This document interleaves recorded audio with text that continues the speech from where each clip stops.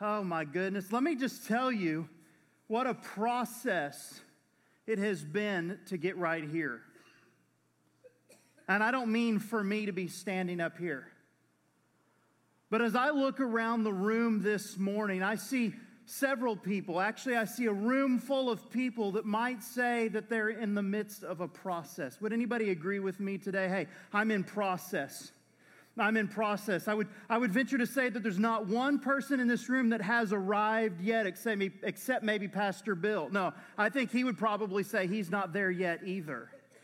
But we are in process. There you go. Yeah, that's right. Let's say that together. We are in process. Let's make it personal. Say, I am in process. Let's do it. Here we go. I am in process. That's good. Now that you all have agreed to that, when I get to the altar call and I say, those of you who are in process and want us to pray, I know that everybody's going to stand. Amen. Now, I don't know what it's going to look like when we get to the end of the message today. I barely know what this message is going to look like, except that I know God is speaking in this place. God has been speaking at Word of Life for years and years and years. And the one thing I know about when God speaks, He speaks truth. He doesn't lead us on. He doesn't get us to the place of getting our hopes up just to leave us hanging. He doesn't let us put our feet over the cliff and say, no, you can't have the rope. He doesn't leave us wondering what's going to happen. But I will say we are in process. And oftentimes that process leaves us wondering what's going to happen, even though He's not going to leave us in a what's going to happen state. You see, all my life, and Vanessa is in with the kids right now, she and I would both agree together that it seems like when God speaks to us, He doesn't give us the big picture, but He just gives us the next step. And how many times have maybe we said to one another or someone else, man, if He would have just told me, I'd have got there a lot quicker and a lot easier. Yeah? But you were in. And we cannot forget the process, because without the process, the end result wouldn't be near as glorious.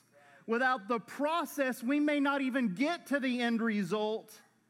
Without the process, we wouldn't achieve that which we would achieve. As a matter of fact, today, you can already see on the screen, I'm going to talk about the process and what it ultimately leads to, which is our promotion.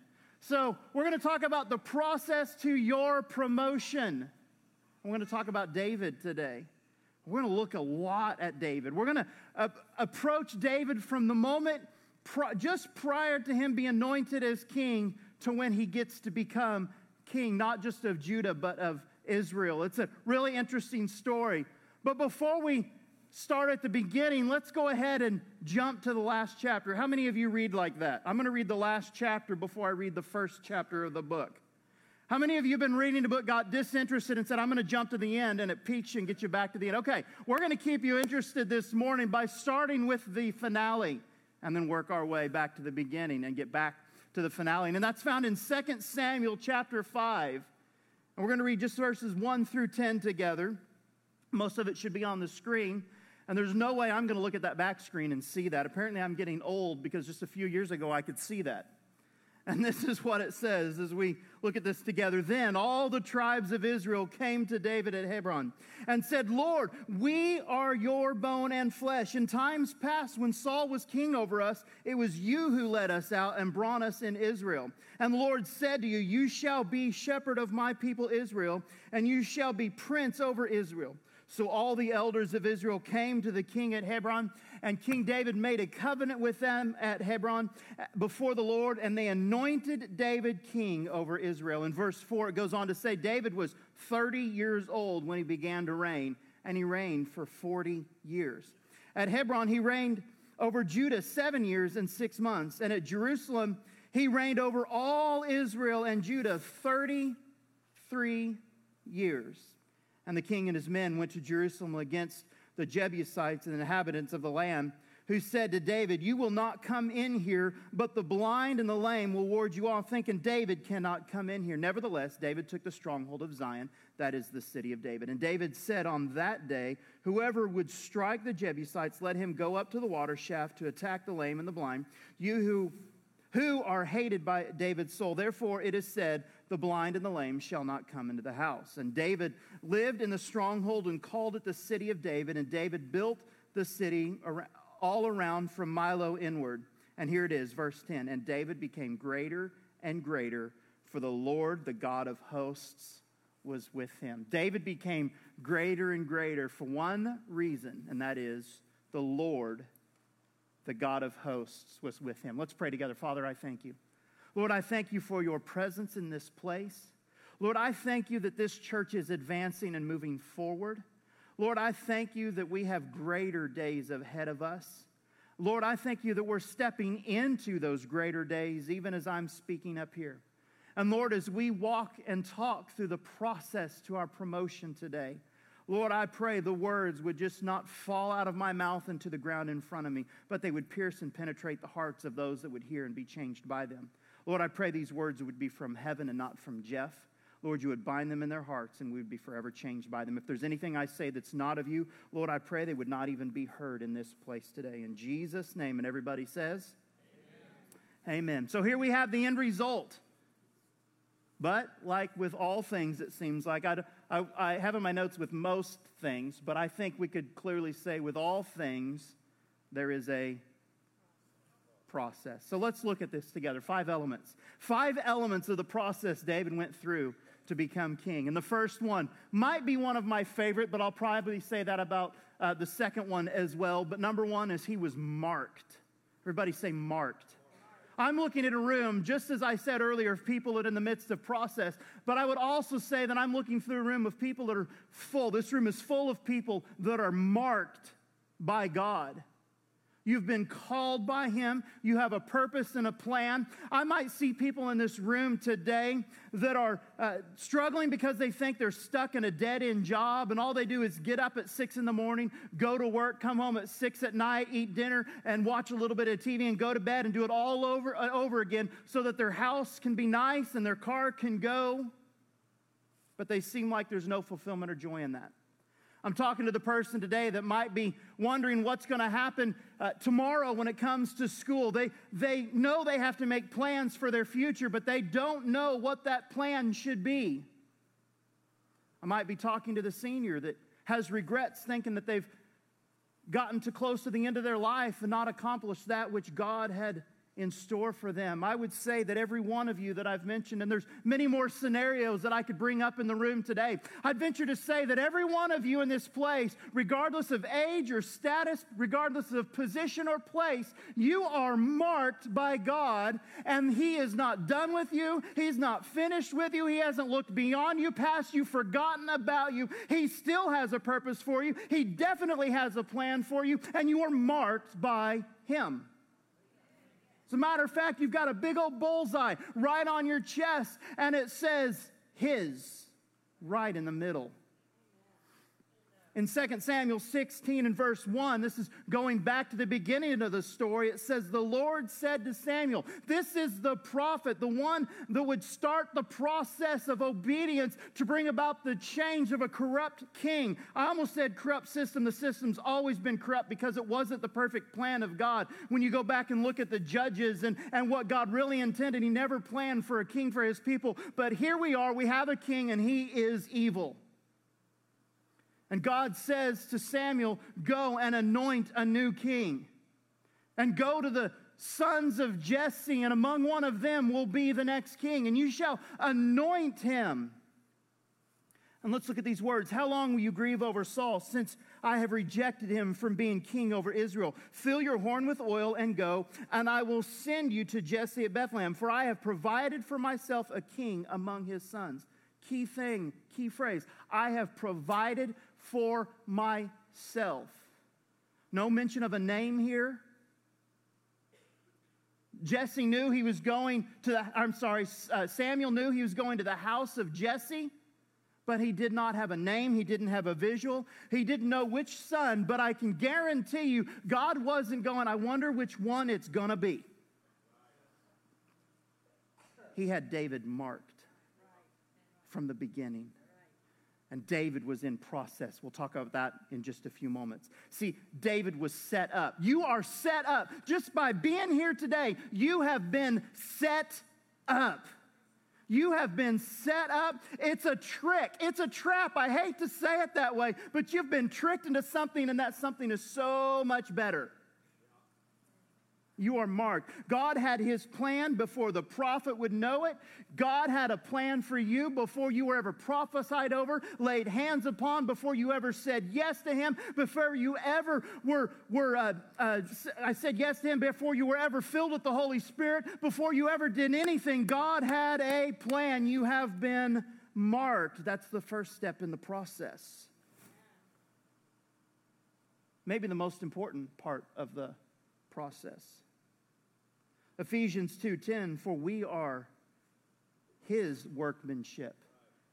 Listen to this. Created in Christ Jesus for good works. And I love this. Which God prepared beforehand.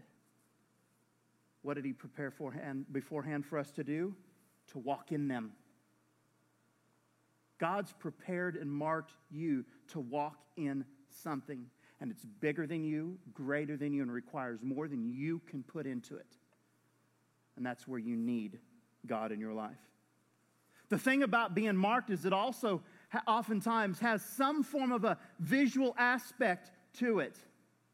I think of Isaiah in Isaiah chapter 6. If you recall the scripture, in the year that King Uzziah died, I saw the Lord seated on the throne, high and lifted up, and the train of his robe filled the temple. And in the presence of God, in this moment, the prophet says, woe is me, for I am a man of unclean lips. And what happens in this story? But the messenger of heaven comes down, and he cleanses him by burning his lips with coal.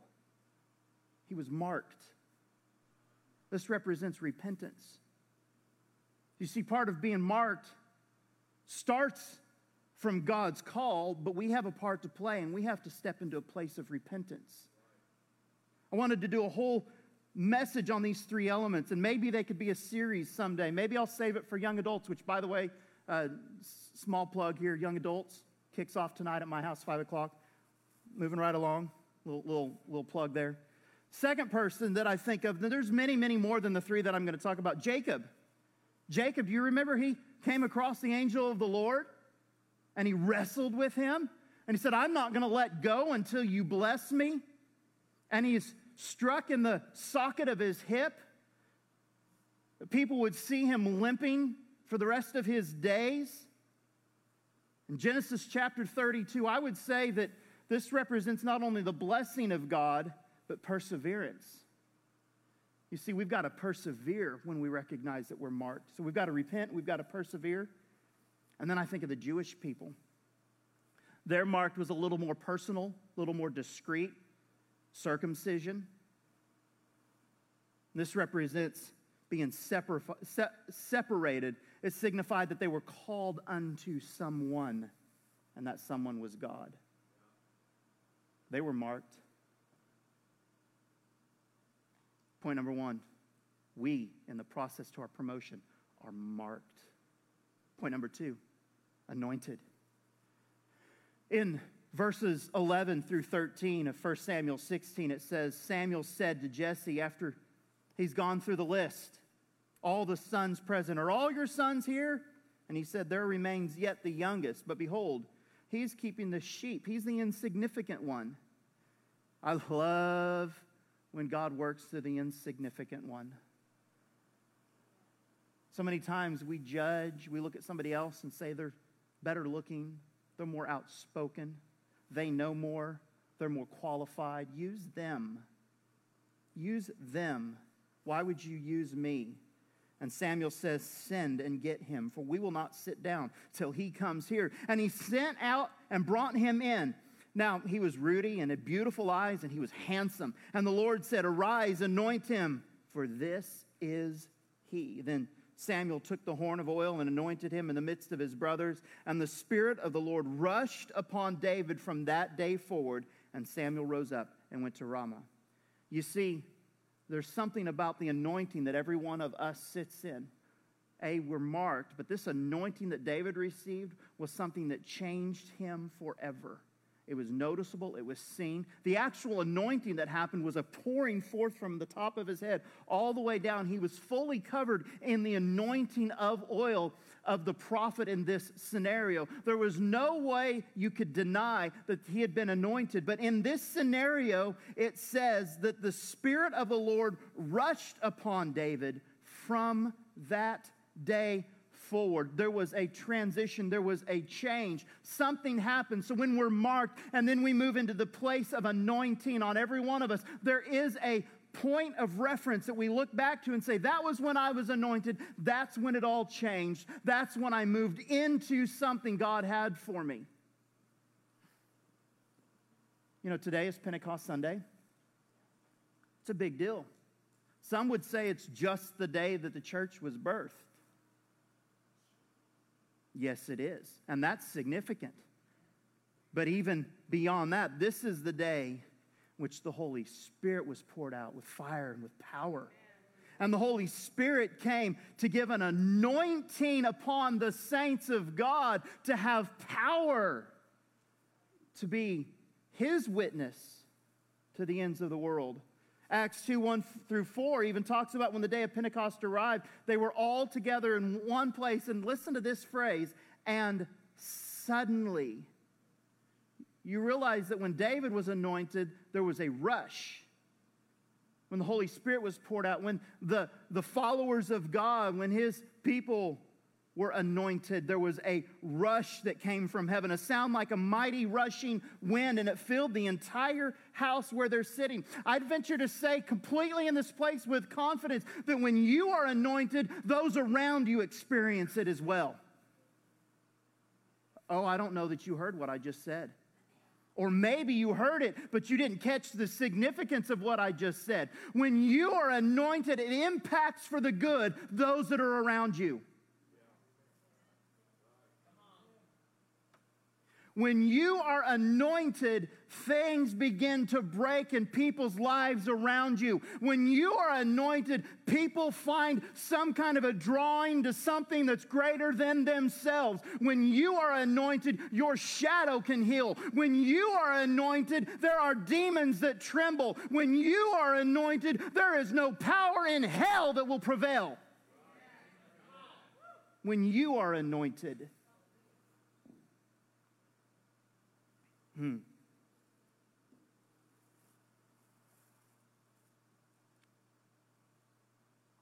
The anointing process often takes a moment of sitting, though. You see, in Acts chapter 1, just backing a little bit back, Jesus is with His disciples before He ascends into heaven, and He's ordering them to not depart from Jerusalem. And He says, but to wait for the promise. Many of you marked the anointing is coming, but He has you in a waiting period. But the thing about waiting is it requires patience, and you can't get ahead of what God is doing. And the powerful thing about this is a place of rest. You see, 5 years ago, my wife and I moved to Miami, Oklahoma. Pastor, I don't know if you remember this or not, but you gave us the first 6 months just to be. We just sat, and we waited, and we rested. And then all of a sudden, there's that phrase, we hit the ground running. And it was powerful. And there were some incredible things that were happening. People were, a whole church of people that weren't following God are now following God.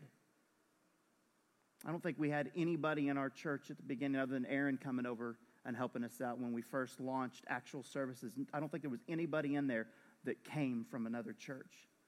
We had 30 or so people that were just messed up as anyone else. But we had to sit and we had to wait. And then the anointing came. And what's really interesting about that is in that came point 3, the equipping process. So David, well, just look at this. In verse 18 of chapter 16 of 1 Samuel, it says, one of the young men answered. Now, Saul has now been tormented by an evil spirit sent from God because of his rebellion and his lack of obedience to God. And it says, behold, I have seen a son of Jesse. So Saul is seeking out, I need help. I need something that will help ease this tormenting spirit. And behold, I've seen the son of Jesse, the Bethlehemite, who is skilled in playing, a man of valor, a man of war, prudent in speech, and a man of good presence, and the Lord is with him. Therefore, Saul sent messengers to Jesse and said, send me David, your son, who is still with the sheep. And Jesse took a donkey laden with bread and skin of wine and a young goat and sent them by David, his son, to Saul. What's happened here is David has already been anointed, and if it were me, I think I would have been like, I'm anointed to be king. I should go to king's school. Maybe I should go to law school, med school. Maybe I should go to seminary. I'm called to be a pastor. I'm called to be an evangelist. I'm called to be a missionary. Maybe I should go to seminary. Maybe I should go to school before I do what God's called me to do. Let me tell you, there's nothing wrong with those schools, but there's something wrong with waiting to do what God has called you to do, except for waiting on the anointing. And in this case, David was still out in the pasture with the sheep, anointed to be king, anointed to do great things. He went back to the place in which he was almost looked over from because he didn't get his identity based on what man thought or what his dad thought. He got his identity based on what his king thought. And he went back to the place of encounter, the place where he was in wonder, in awe of God. And in that place, it wasn't the school, it was the presence of God that equipped him. You see, we've got to really be pressing into the presence of God. And in His presence, He'll equip you. In His presence, He'll speak to you. In His presence, He begins to tell you the next step. In His presence, you could care less. Remember when I opened up about, I wish I just knew what the end result was? In His presence, you don't need to see what the end result is. All you need to do is see Him and His glory. In His presence, He equips. And then David is now in the palace. He's with Saul. And I can't help but think that he learned some things about strategy and warfare and diplomacy. And he learned some things about what it was to be a king by sitting and ushering in the presence of God into the palace. It's His presence.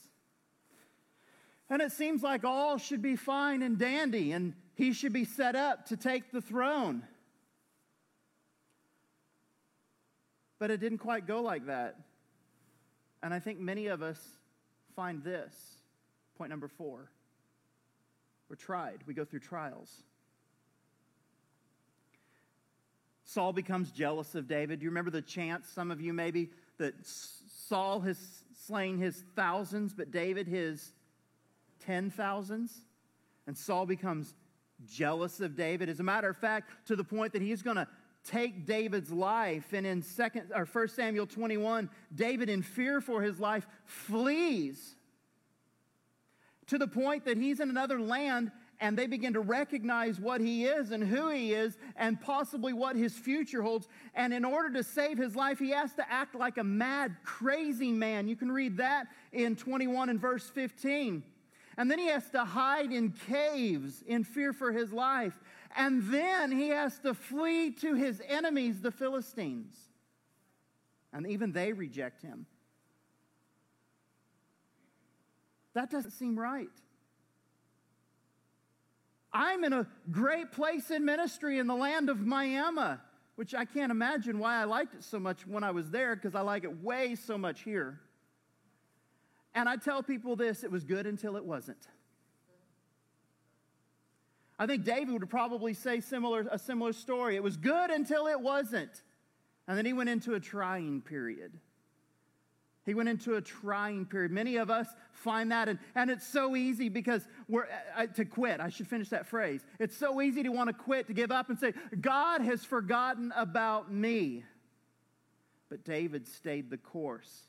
You need to stay the course. I feel like I've stayed the course, and I can't imagine being anywhere else but where I am right now. I love the place that God has me. I love the life that God has given Vanessa and me and our kids. I love getting to serve you all and serve this church. I love what I get to do and be part of. I love that we get to be part of the next revival right here in Northwest Arkansas, and that we are part of the next revival right here in Northwest Arkansas. But I am fully convinced that we had to go there to get to here. That we had to go through the trials. James says it very clearly in James chapter 1, verse 2 through 4. He says, count it all joy, my brothers, when you meet trials of various kinds. For you know that the testing of your faith produces steadfastness. And let steadfastness have its full effect. Say a full effect. That you may be perfect and complete. And I love this.